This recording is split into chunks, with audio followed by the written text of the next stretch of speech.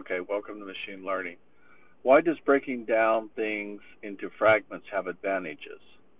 The main advantage of this technique is that it gives users something to hold on to.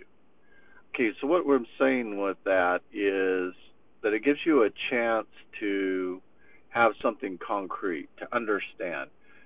Uh, Even if something's abstract, it has to be related to something tangible in order for us to grasp it. So sometimes breaking things down into fragments is a good strategy because it helps with adoption.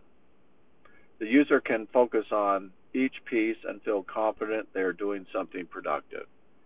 So that's the important thing. Break things down into small fragments, accomplish those small fragments, and then you feel like you're being productive.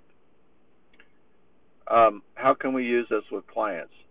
Use this technique to break a task down into fragments and provide feedback to your clients. For example, if you want to get a client to do an exercise with their hand, you could set out the exercise and the client does each part. You give the following feedback. Good, you've done the exercise for 2 minutes. That's right, you've done 3 sets of that exercise. Fantastic, you've now done 3 exercises. Good, you've done half an hour of exercises. That's right, you've done the whole exercise. By breaking the task down into fragments, the client can focus on each one and feel confident they're doing something productive.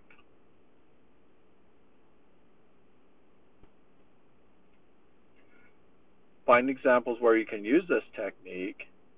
Also think about what you could use in your own life. For example, if you want to get yourself to go for a walk, you could break down it into following fragments. Get out of bed, put on your shoes, get the keys to the front door, get outside, walk for 10 minutes. If you have a task that you want to get someone else to do, you could break it down also. You can use this technique in more general sense. For example, in a job interview, you could use this technique to overcome anxiety.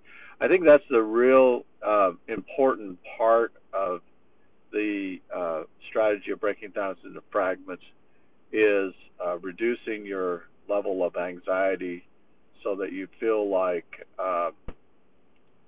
confident about your approach and the results that you're producing.